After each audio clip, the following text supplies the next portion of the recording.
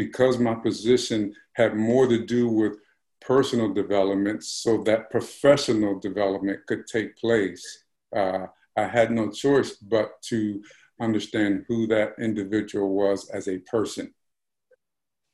Yeah. Right. So I had a lot of practice at looking past the differences, but also I identified my own biases. Like any good counselor worth his weight in gold, worth her weight in gold, is constantly looking at the information they're gathering as they do their diagnosis with the background of their own biases. We all have them.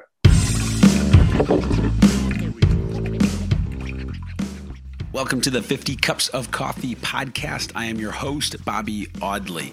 If you listened to last week's episode, I did a 20-minute monologue, me just talking about what I called my white privilege, and it is my reaction and reflections to the murder of George Floyd and the Black Lives Matter protests that are happening right now, and quite frankly, all the shifts that are happening in our world right now.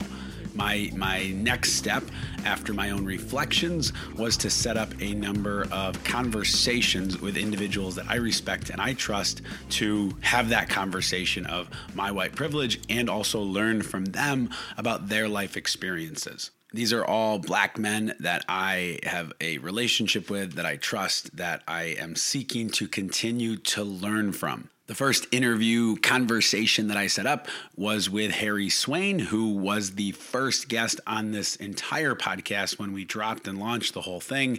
Harry, if you haven't listened to his interview, number one, go listen to it. It's an awesome interview. And number two, just a reminder of who he is. Harry is a 4-time Super Bowl champion.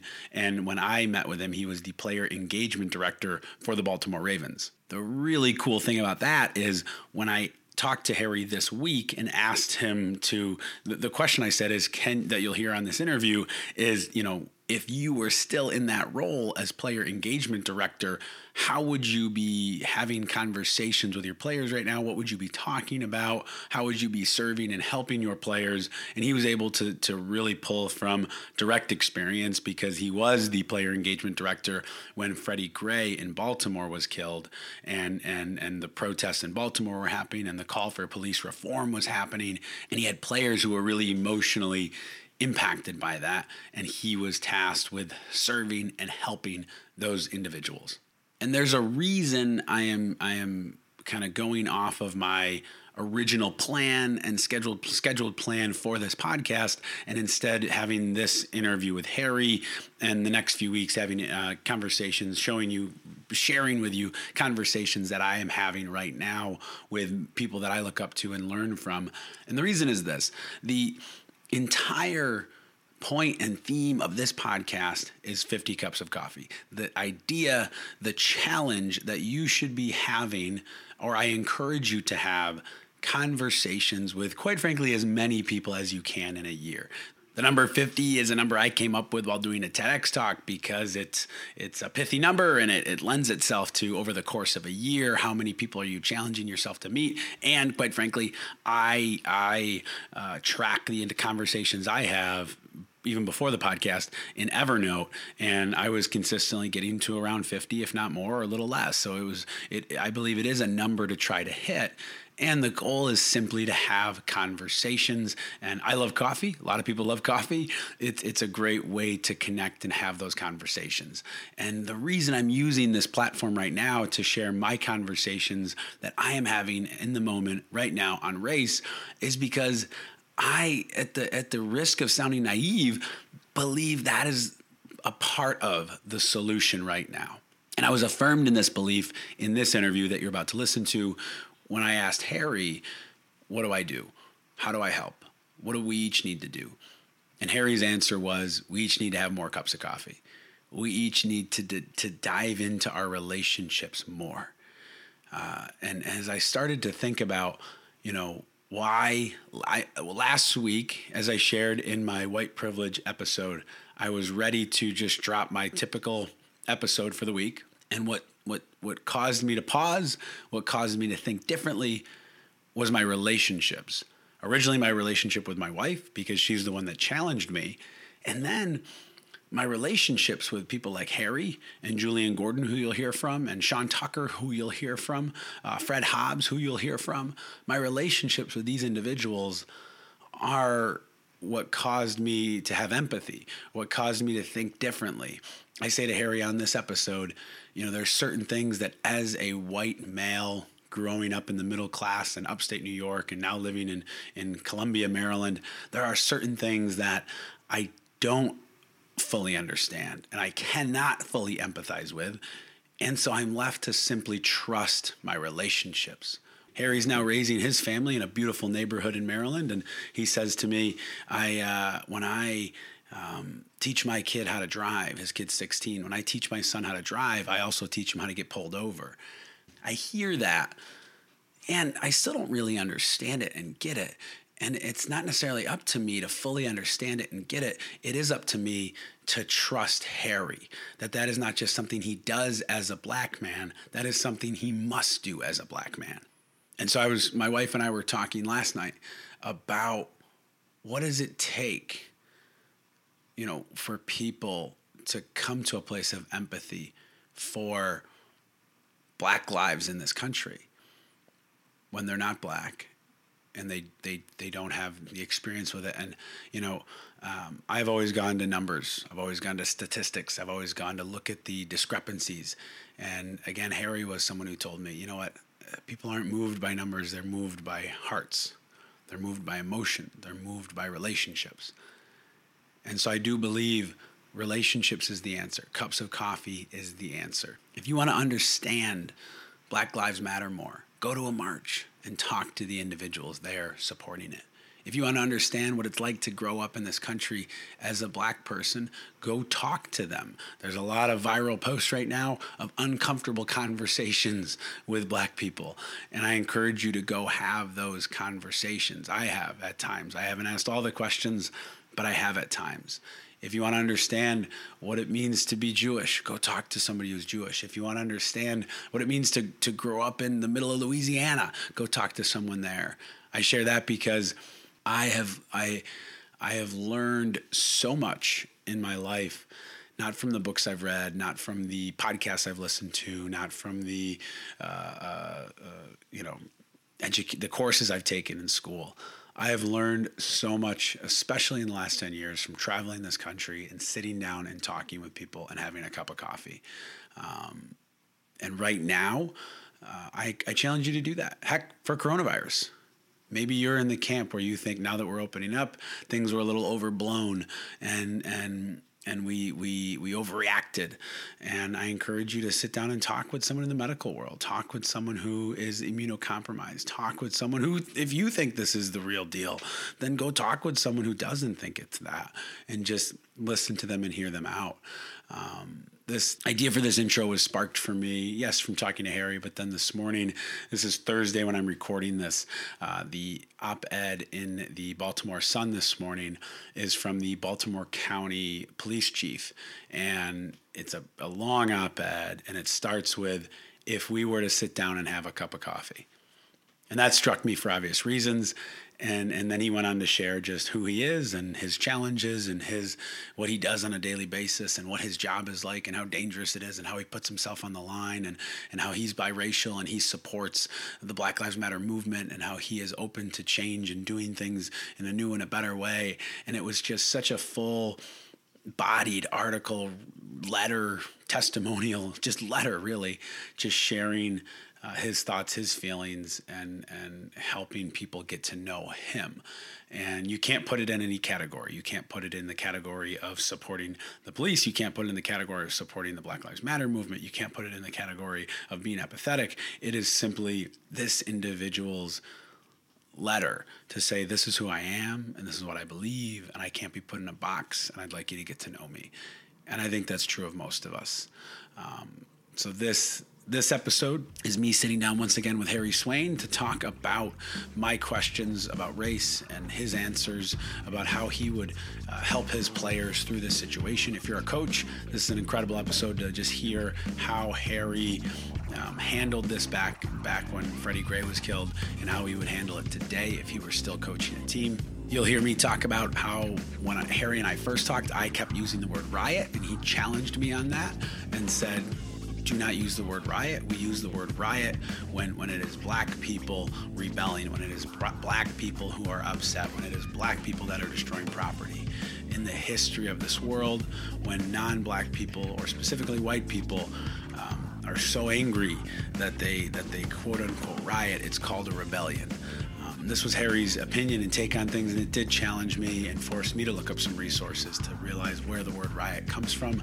I offer you no answers here in this podcast because I haven't become the expert yet, and I encourage you to do it as well. Look up the words you use and pay attention to why you use them. We talk about the concept of knowing your players and why that's so important. When Harry is engaging with his players, he knows them so well that he knows what buttons to push if he wants to push buttons. He knows that if they're saying, nah, I'm okay, he knows they're really not okay. He knows that if he's challenging them on their beliefs, he can pull from their past experiences because he knows them so well, like a true mentor. And we've talked in past podcasts, the power of knowing your players. Anytime I get up on stage and give a keynote, the workshops I've been doing lately via Zoom, I've talked about know your people. And this is a really just powerful example as to why it's so important. And in that being important, the overarching message is the power of relationships, which is why I'm airing this episode, and I'll be airing further as we go. I don't have a full-throated plan. I know I have a lot of recorded interviews. If you're a listener that I interviewed months back and I still haven't dropped your episode, please accept my apologies. Coronavirus and now the murder of George Floyd and the Black Lives Matter movement has caused me to pause, to reset, and to ensure that these conversations that I'm airing are timely and effective. When the message is to have more cups of coffee with people, I want to ensure we stay focused on that, and that is what this podcast is all about.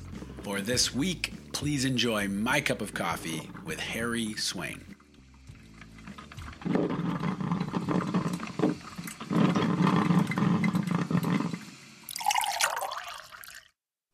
Hey, I appreciate you again for chatting last week. It was tremendously helpful for me, and I was saying to a couple of people, I go, that's the beauty of Harry, is I wasn't even he knew before I did that I needed someone to talk to, so I appreciate that.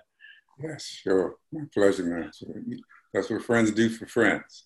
I appreciate it, man. I really do. Yes. It was helpful, and it's as I continue to I love what you said about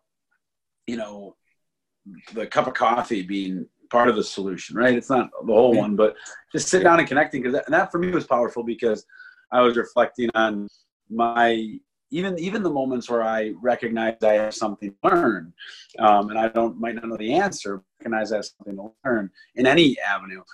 It comes from connections. It comes from knowing people. It comes from having friends who are in different environments. And so, looking at this podcast, that's kind of all I thought. I reached out to a number of folks that are just people that it's like, I've learned a lot from you. And so it'd be fun to sit down and like with you, obviously, but there's a couple people who have already done episodes with, but it's like, that was mainly about your career. And this is more just about life. And also, obviously we're recording. It'll be a podcast, whatever you feel comfortable sharing, but also even commentary on what's going on right now, because I think, there's a lot of noise out there, but there's not a lot of people just having good conversations. So yeah, you're right. Yeah. You do have to distinguish the two.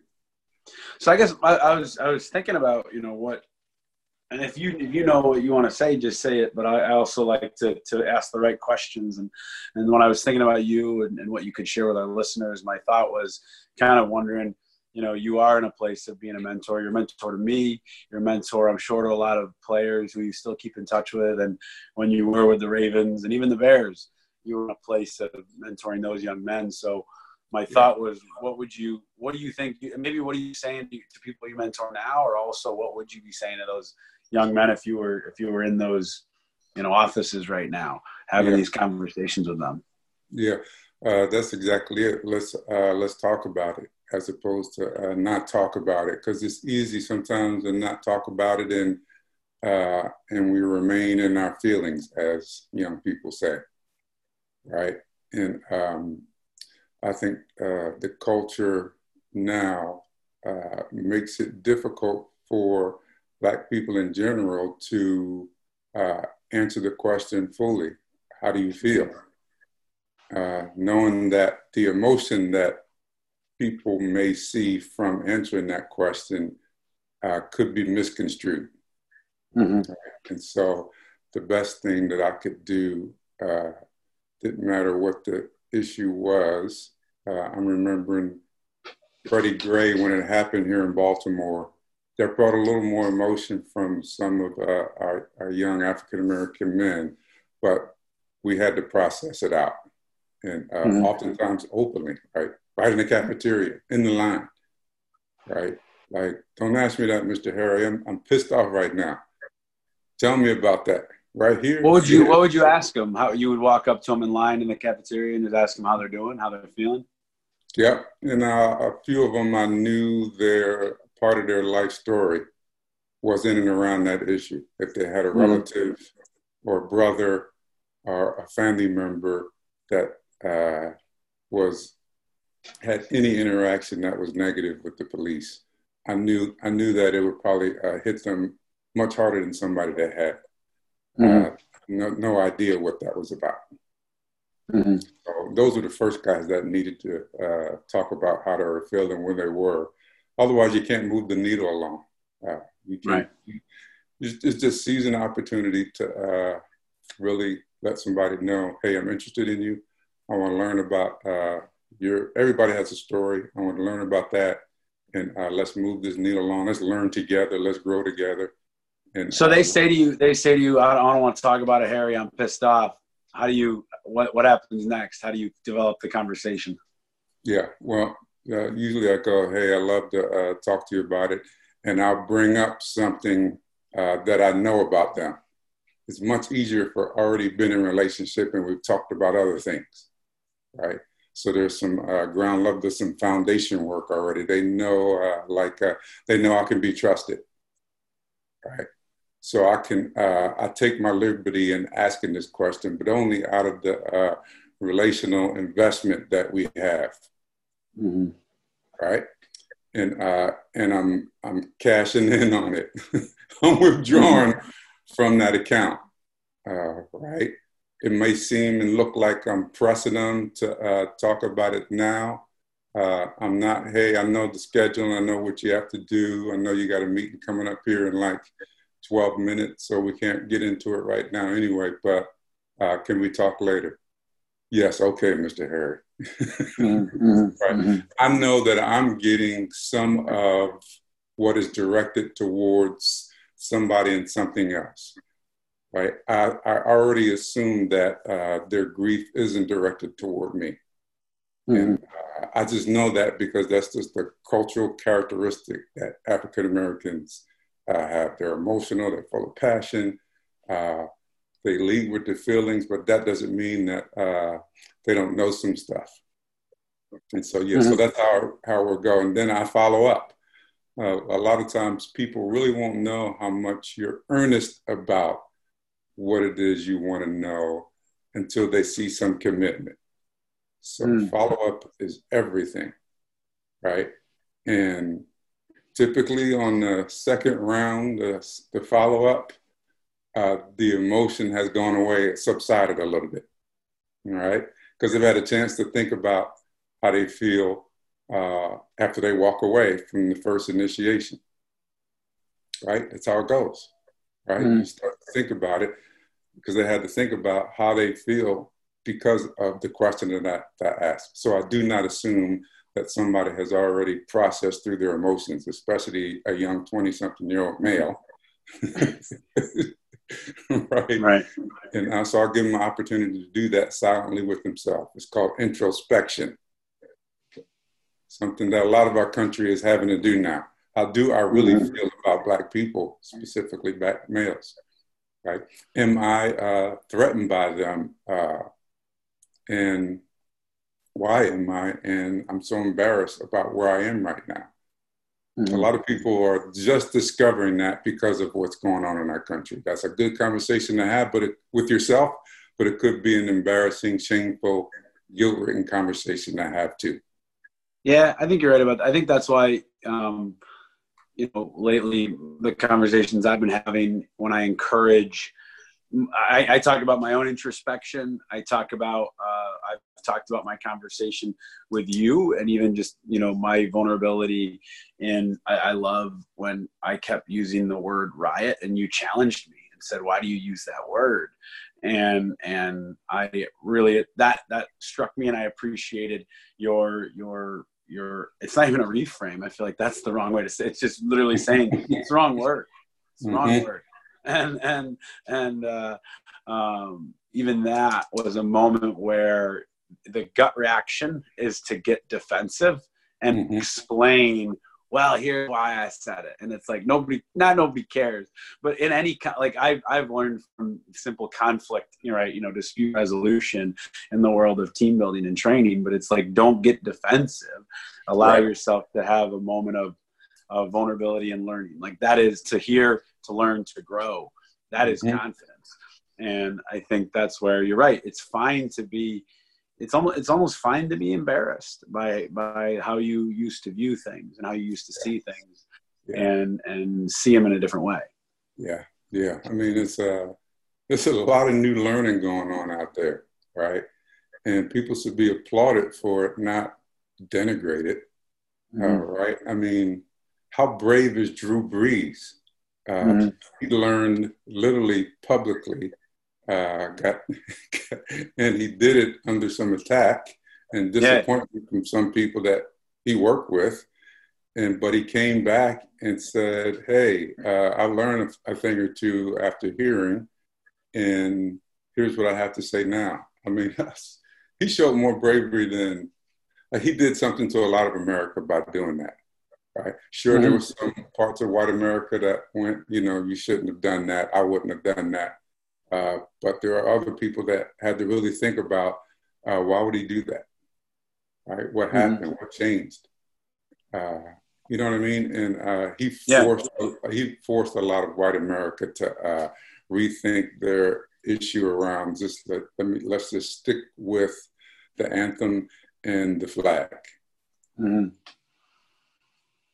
Did you, when you were with the Ravens, did you have to handle that situation at all in terms of, it could be specifically folks wanting to kneel and other folks maybe not being happy with it, but also just, you were talking about Freddie Gray, the difference between the Black players and the non-Black players and how they process and take the situation. Did you have to, have those conversations?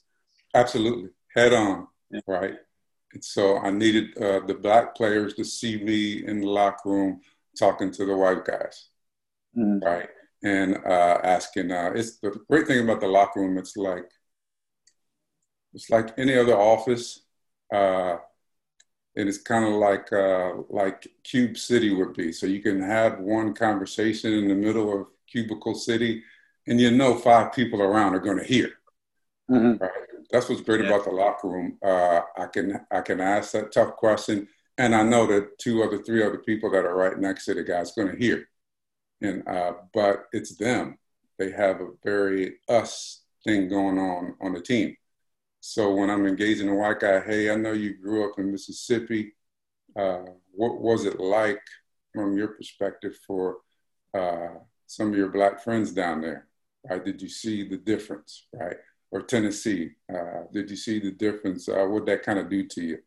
Right, when you heard the story of, because I would know stories about players on their team, right, to bring it back to give some perspective, right? And so when the Freddie Gray thing happened, we did a lot of processing, right?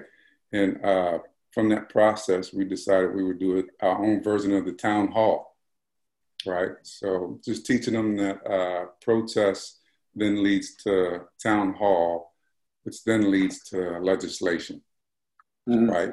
So we invite the people who will make the decisions into the discussion now because they have to hear from us, hence the protest and the demonstrations. And then they invite us to a meeting. You see a lot of that happening with police districts. And then from that town hall meeting, legislation gets passed. Mm-hmm. How it goes. So we had our own version of town hall, right? How did you set that up? What did that look like? We had a panel, 2 black guys, 2 white guys. Nothing hard there. Each of them had a story about how they saw racial injustice happen right in front of them. Right. So we had like 2 perspectives, kept it fair, kept it balanced. And we had, the panelists had agreed on some questions that they would have asked the audience to help them work through some of the issues that these 4 stories from people they know, their teammates, how they could extrapolate lessons from that story, right? How they could inform themselves, right? And maybe do some introspection while you're sitting there going, wow, I hadn't really valued that part of the Black experience. I didn't even have that language before. And so, of course, 10 minutes into the meeting, no white guys talked. So, but the panelists already knew that we were going to go at least 12 minutes, pause and make a, what did we call it? Add an addendum that unless white guys start to talk and join in on a discussion, we can't have one. Mm-hmm. And so it happened just like that. There were crickets for about 12 seconds. That's really uncomfortable silence. So they didn't speak until you added that addendum? Yes. Yeah. And only the panelists knew that. Yeah. And so they were the ones that had to bravely sit there in front, staring at their white teammates like, you want to say something? Yeah. Right. Because it's easy to talk like, you know, in the parking lot or, you know, in the cafeteria while you're eating pizza, you know. It's easy to talk then, but it's another thing to like put your thoughts in front of a whole audience, right? Oh, I get it. I mean, even I always say that with what you and I do. I mean, and you've been doing it more and longer, but you know, you have ideas and thoughts. You and I are bounce things back and forth. Then you get up in front of a room and you got to say it officially, and it's like, ooh, now this is. And even with the podcast, I've had a lot of really good conversations with people, and then once you hit record, it's different. And so I can't imagine. I'm thinking, as you're saying this, why I like it, and I'm going to let you finish how it plays out, is because I'm looking at teams that I'm doing workshops with right now and coaches that have come to me and said, how do we have these conversations right now? And I think this is a great way to do it. And before you even said that, I'm picturing specifically male teams just staring back at the coach, right? The women's team, and I never like to, it's not a stereotype, it's my experience. The female teams I work with right now are just we're talking for a whole hour, and they're getting emotional. You name it. I work with a male team. Last week worked with one female team. It was awesome. Worked with a male team, and I set up the conversation, and then it was just a bunch of faces staring back at their cameras. Like, are we really doing this? And we had it. Okay. But anyway, so you had the addendum. They're staring back at their colleagues. Staring back, you know, it's quiet, and one brave white guy speaks up. He's like a huge team leader, and not a big time vocal leader, but nevertheless a leader in his own right. And the things he said convinced everyone that he had some lived experience around the African-American community. And that opened the flood door, because after another hour of discussion, the white guys talked the most. Yeah, they talked the most. They got informed the most too, but they had the most to learn. And I really appreciated just the love that their Black teammates extended them, because some of those comments were uninformed. Some of them were just had a little bit of ignorance in them. Some stuff they just discovered in the middle of their dialogue, and they were able to really just stay partnered together. I mean, they had a huge advantage because they were teammates. They knew each other. They knew their difficulties. They knew their families. They knew their wives' names. Their wives knew, you know what I mean? They had a huge advantage, and they used that advantage too, and they needed to that day. Right? Yeah. When you and I talked about that, I'd love you just to make a comment on it for our listeners, because in terms of sports and how sports is such a tremendous environment for experiencing diversity of all kinds, of socioeconomic, of race, of culture, of background, of sexual identity, you name it, because you are of religion. Like, you are not just working with these individuals, you are loving them. You are becoming brothers and sisters with them. You are learning about their families. And so it creates such a, I hadn't really thought too much about it until you brought it up. So much of my world is athletics and the teams I work with, and my friends are my teammates. And so, you know, you use the word lived experience. And I think that is so important too, to have a lived experience. And maybe you can't have a lived experience of growing up a part of town with a lot of diversity. You can have a lived experience of playing for a team with a lot of diversity. How much of a role do you think sports plays in shaping people's minds with this conversation? Yeah, I think huge. I mean, there's a lot of people who would never even run into the 16% of Black people in the country if they hadn't been in the locker room. Right? They at least were in the vicinity of learning about some of the, you know, what's it like to grow up Black and poor, right? I only know how to grow up poor. Right. And so it's huge. It gives them a great opportunity, and they get to do it while they're young, while they're still forming their identity and understanding how this world works through this sport. And so they can have some really good conversations, but typically they don't have them until they really get to know each other. Right? So they don't start off with, I met you because we had a discussion around race, politics, and religion. That's a tough way to meet somebody, right? They get to meet each other from, you know, doing well on the play or winning the game or having a really good practice that I didn't feel like practicing, but my teammate said, come on, you can do this. Yeah, I love that you made. I wrote this down earlier when you said you kind of build that trust and then you're cashing in on that trust. And I have a team I've been working with, and I talk to their coach at this rate probably weekly on the phone. He and I have actually never met in person because we started working together during, you know, coronavirus shutdown, you name it. And with all this happening, he paused on the phone for a minute because I told him the conversation I was going to facilitate with his team, and I just wanted him to be aware of it. I was towing a certain line because I didn't want to necessarily ask for permission, because I've never asked for permission for what I want, what I'm going to do with a team. But you're sitting there going, "Wow, is this controversial?" And it's like, no, it's not. I'm not telling them what to think. I'm encouraging them to think and facilitating conversation.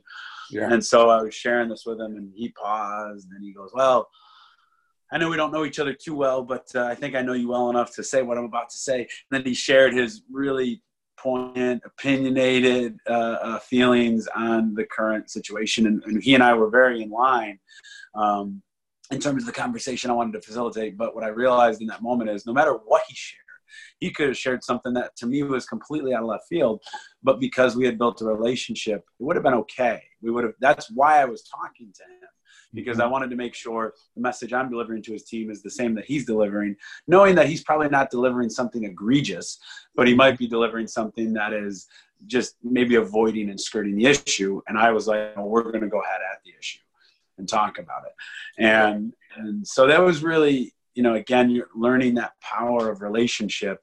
There's a lot of people that I don't see eye to eye with at all, but because we have a relationship, we have conversations, and it doesn't escalate to an argument. People always talk, "Oh, I don't like to talk politics and religion." I'm like, that's all my friends talk about, because we don't see things eye to eye, but we have that relationship. And I think that's what's missing right now. I don't think we need to talk less about politics, religion, and life. I think we just need to have better relationships that allow us to talk about that. Yes, absolutely. Yeah. It's kind of like two people living next to each other.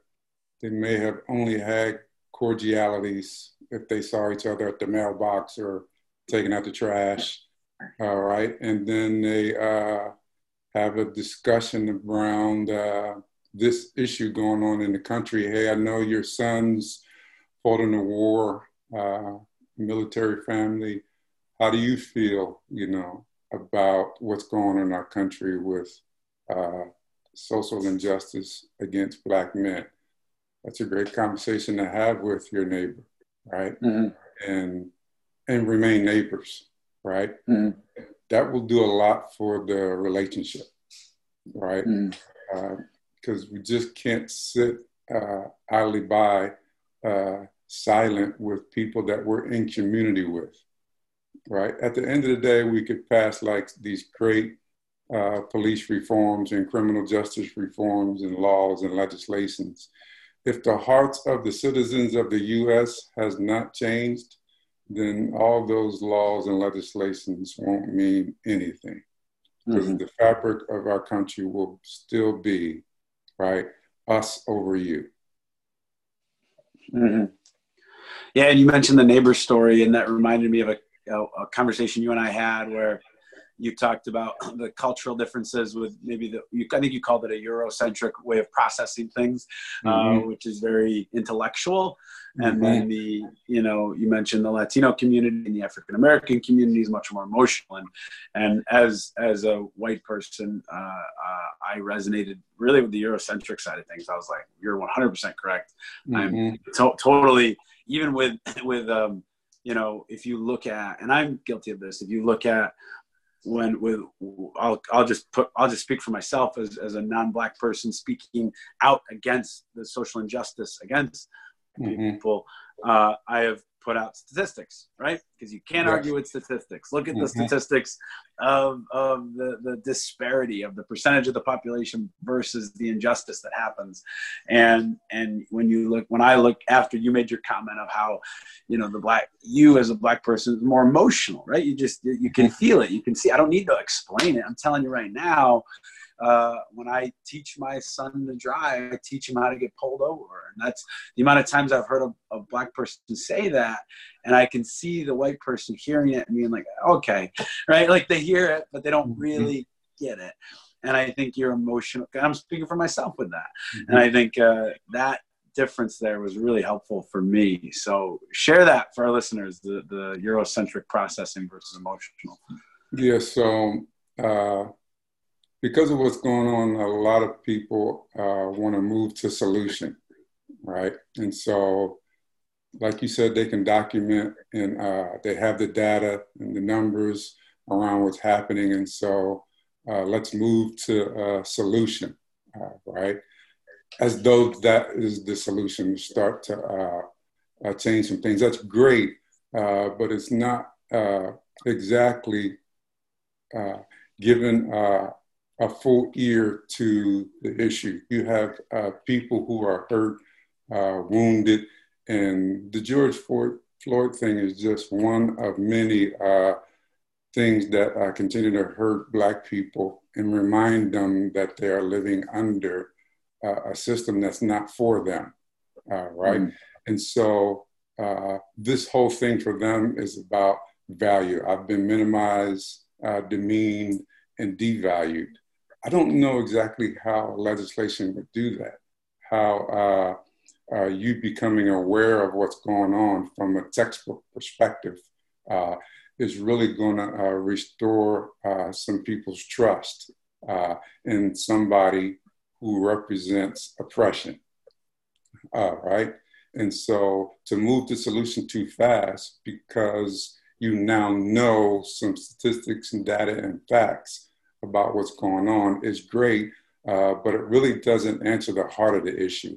That's why just knowing some stuff without knowing the people, right, will in many ways kind of just be another handout, right?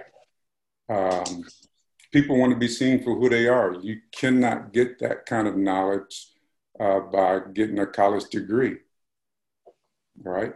And Black people would never, one of the characteristics of African Americans is that in order for them to know, let's say they're going to a dentist, I need a little bit of dental work, I got some insurance, I need, to get some things straightened out up there, right? They probably will not go online to look at reviews of dentists. What they probably will do is ask some of their friends, how was the dentist? When one of their African-American friends answers the question for them about how this dentist is, they could typically say something like, oh, he's a good guy, he's cool, he's real cool, talks to you, nice guy, fair on the price, and he helps you work through some of the insurance stuff because there's too much paperwork with insurance and things like that. The secretary is a really nice girl, and it's Karen from our old high school, has said nothing about the expert maneuvers that a dentist does. Mm-hmm. It's all about him, the person, the dentist. He's a good guy. He can be trusted. He's great with us. Yeah, I go there all the time. I took some of my other friends there too. Right? So in other words, what they're looking for is, can we trust this particular vendor? Mm-hmm. Right? Because what you can't forget is, in this country, when we, just because we can afford, and I'm using dentists just random, just because we can afford and go there does not mean that we will get the same service, right? And so a much more important characteristic of that professional first service is, how will that person treat us as Black Americans? Mm-hmm. That's much more important than his particular skill. Mm-hmm. Right? And so that way we'll know now that we'll get the same service and care as our other white friends, right? Mm-hmm. That's much more important know-how and knowledge for us than some of our Eurocentric approaches to answering an issue. Right.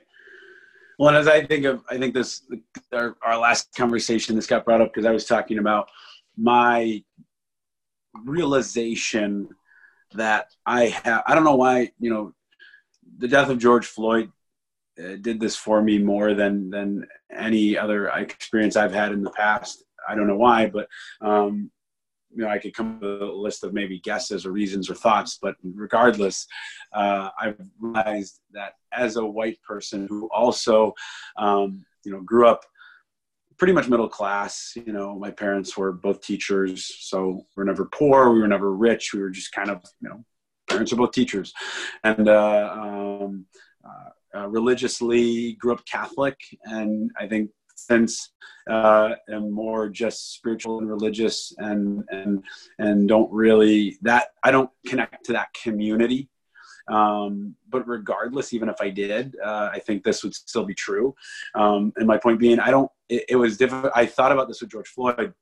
I don't know if there is an individual, and this could sound cold or callous to people, so I hope you understand what I'm saying, but I don't know if there's an individual in a state, in the middle of the country, let's say an individual in Minnesota that looked like me, had a similar background as me and all that kind of stuff. If they were to die at the hands of police, I still don't think I would emotionally connect to it in the way that my friends have, my Black friends have emotionally connected to George Floyd. Mm-hmm. And I'm sure the Jewish community has been persecuted. And so they connect with when others in their community, states away, even a country away, are persecuted. Mm-hmm. And as someone of my experience and demographic and history, I cannot empathize. I'm not saying I don't try. I'm not saying I'm not, it's not an excuse. It's a realization, an emotionalization of, even what you're saying there, the dentist, I hear your story. I've heard stories like that my entire life. And I'm coming to the realization how folks like myself, we don't really fully get it though.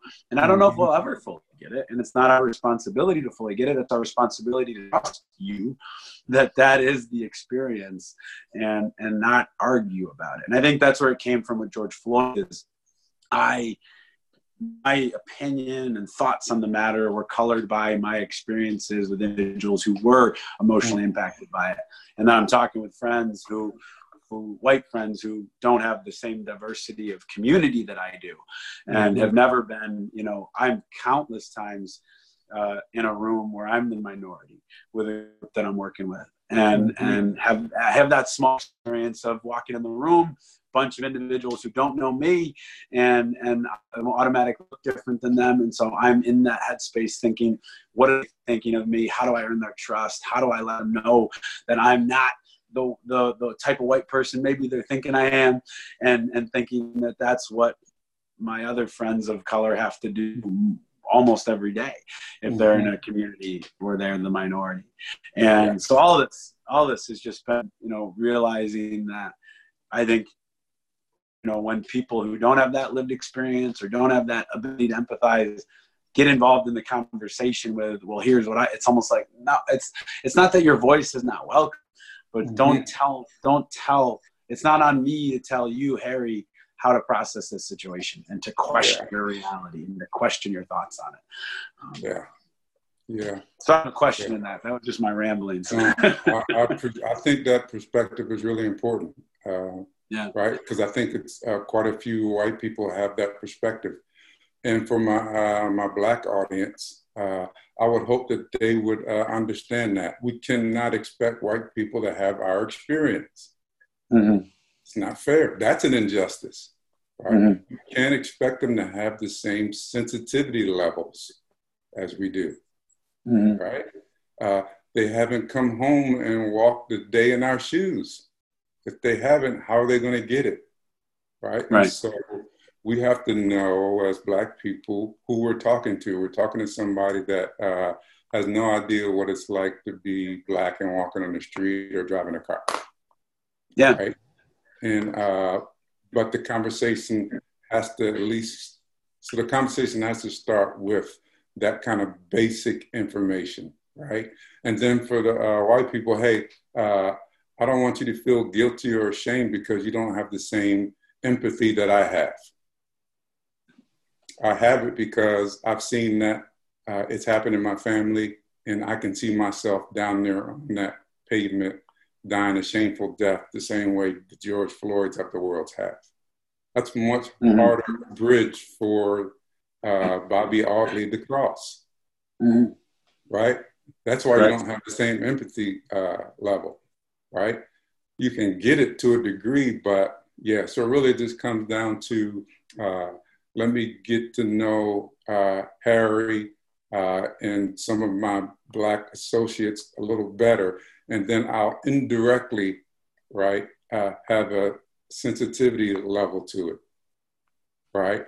It's like them folding me into and bringing me into a part of their life that I hadn't seen before. You couldn't read about it in a textbook if you search the continent. You can't get it, right? And a lot of those conversations are happening where people are starting to understand a different perspective that they hadn't heard before, right? Because when you don't have it, when you look at George Floyd and you don't have that kind of a lived experience, the first question is, well, what did he do? Right. And that's not a good first question for somebody who is reminded of their hopelessness. Black people don't have like this automatic we understand you thing going on when it comes to white America. They do not. They have to do the same hard work that white people do. I got to really open my eyes and ears and have some empathy to my white brother, right? And it really comes down to removing some of the differences, like the skin color, the job, right? The stuff, the beliefs, the differences in how we raise our kids, the difference in how we, keep our bodies in shape, remove all that stuff and get down to the heart of the person, right? And that's really where I started all my even working relationships from, right? Because my position had more to do with personal development so that professional development could take place. I had no choice but to understand who that individual was as a person. Right? So I had a lot of practice at looking past the differences, but also I identified my own biases. Like any good counselor worth his weight in gold, worth her weight in gold, is constantly looking at the information they're gathering as they do their diagnosis with the background of their own biases. We all have them. Yeah. Right? And that's when you can really, as we say, put ourselves out there and go, hey, I have a difficulty with, I don't know, people that went to the University of Alabama because they always beat us when I was in college, whatever it was, right? Just seeing the color does something to me. And he has that T-shirt on while I'm talking to him. Right. Right? It's just usually something simple like that, right? Just saying that to yourself and going, that's ridiculous, right? This is Bobby we're talking about, right? And so, yeah, that's huge, you know, for people to do that. It's something that I've had to do, but something that has benefited me greatly in all of my relationships, including my personal ones. Well, that leads me to my last question. I want to ask you this. This is our part 2, and so shorter than our original. But I just want to ask you one last question. Obviously, I've already asked you that. Actually, I didn't ask you this when we first talked because it was a new question. So a question I've started asking in all my interviews, and you were one of my first, so I don't think I have this, is do you have a 50 cups of coffee story? So 50 cups of coffee, as you and I have talked about a lot, is the concept of doing what we're doing right now, doing what we did earlier in the week of sitting down and talking and connecting and how, quite frankly, how our relationship has developed. I reached out and said it was Eve Batoba who connected us, and I really didn't have anything other than I wanted to learn from you and learn about your position at the time. And so I was going to ask it. I'll give you freedom to answer it how you wish. And so I was going to ask it and say, is there a conversation that has changed you profoundly in the way that you sing or see the world or see relationships? And I realized I don't think I asked this question at all when we first met. So maybe you can take it however you want, but do you have a 50 cups of coffee story that stands out to you that from sitting down and connecting with someone, it led to something for you? It doesn't have to be life changing, but it was moving enough to remember. Yeah. So I had a real brief conversation with someone, believe it or not, working out. We're both on the treadmill, and we started a conversation on the treadmill, and we both put a pause on our workout. Now, this is huge because we were both workout fiends, and we would never, ever stop a workout, right? Yeah. Because stopping a workout is akin to quitting, right? But I had a good enough relationship with him. He had some stuff that was on his heart and was on his mind, and he shared some stuff with me, and he didn't even get the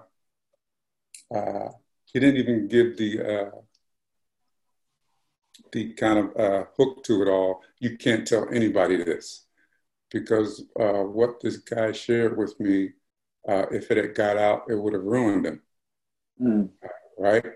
And I was able to give him just a snippet of advice, recognizing that he had a lot of stuff on his heart that was really grieving him, holding him down, weighing heavy on him. I heard him. I empathized with him. I came alongside of him, but I knew during the discussion that he needed some help. He just couldn't get to a place where he could ask for it. But I gave it to him anyway, and it saved his marriage. And every now and again, like this was just a couple of weeks ago, he texts me, and his texts are he's not even good at coding them. Hey, Harry, just checking in with you, see how your lock-in's going. Me and the wife are doing great during our lock-in. That's the text. Yeah. And I know what that means. That means because you held my confidence and you sent me forward right? I still have a marriage today when a lot of relationships are really being tested with this lock-in. And I know we didn't have a cup of coffee, but getting off that treadmill and talking with that, he was a grown man, made a statement, and I didn't have to say a whole lot. The best thing I did during that conversation was listen. I didn't exactly know how bad his marriage was, but I do know wherever I said, he heard it and he took it and he recognized it as something that saved his family, right? There were quite a few, they had a large family, quite a few kids involved, quite a few lives were affected. So that's probably my best cup of coffee story of late that I can remember. That conversation was 7 years ago. And I mean, you don't know when you're paying it forward until the person who received the treasure from it, right, shows you evidence that it has. Yeah, and what I want to honor about that story is you are an individual who is tremendously present and in the moment with individuals. So you have a great ability. You did this with me last week. I texted you to say I'd love to hop on the podcast and talk about my reflections of the current situation and current news and what's going on in conversations. And you said, let's just talk. Let's not record. Let's just talk. Yeah. And you and I talked for an hour and a half. And I posted this. I said, I talked to a mentor of mine who is a black man, many years my senior. And I talked.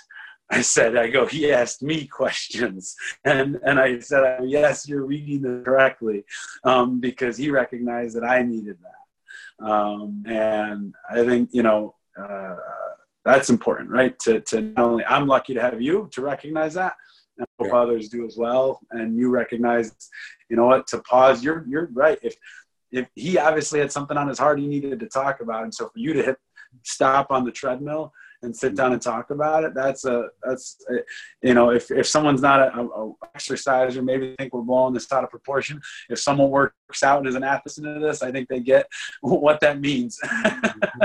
So that was you being present and in the moment. It's no different from you walking into a player in line and asking them how they're doing and genuinely caring. There's a difference between how you doing this morning and no. How you really doing this morning? And if that's something to talk about, we're going to set up time later to talk about it. I think that's a big takeaway from this is just don't surface level these conversations, have them and be willing to sit there in community with other people. You've always done that for me.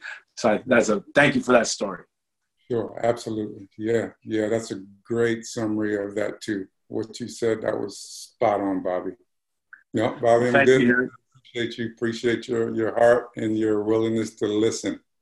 Well, good. Well, thanks for taking the time. Have a good day. We'll be in touch. Okay. Bye-bye.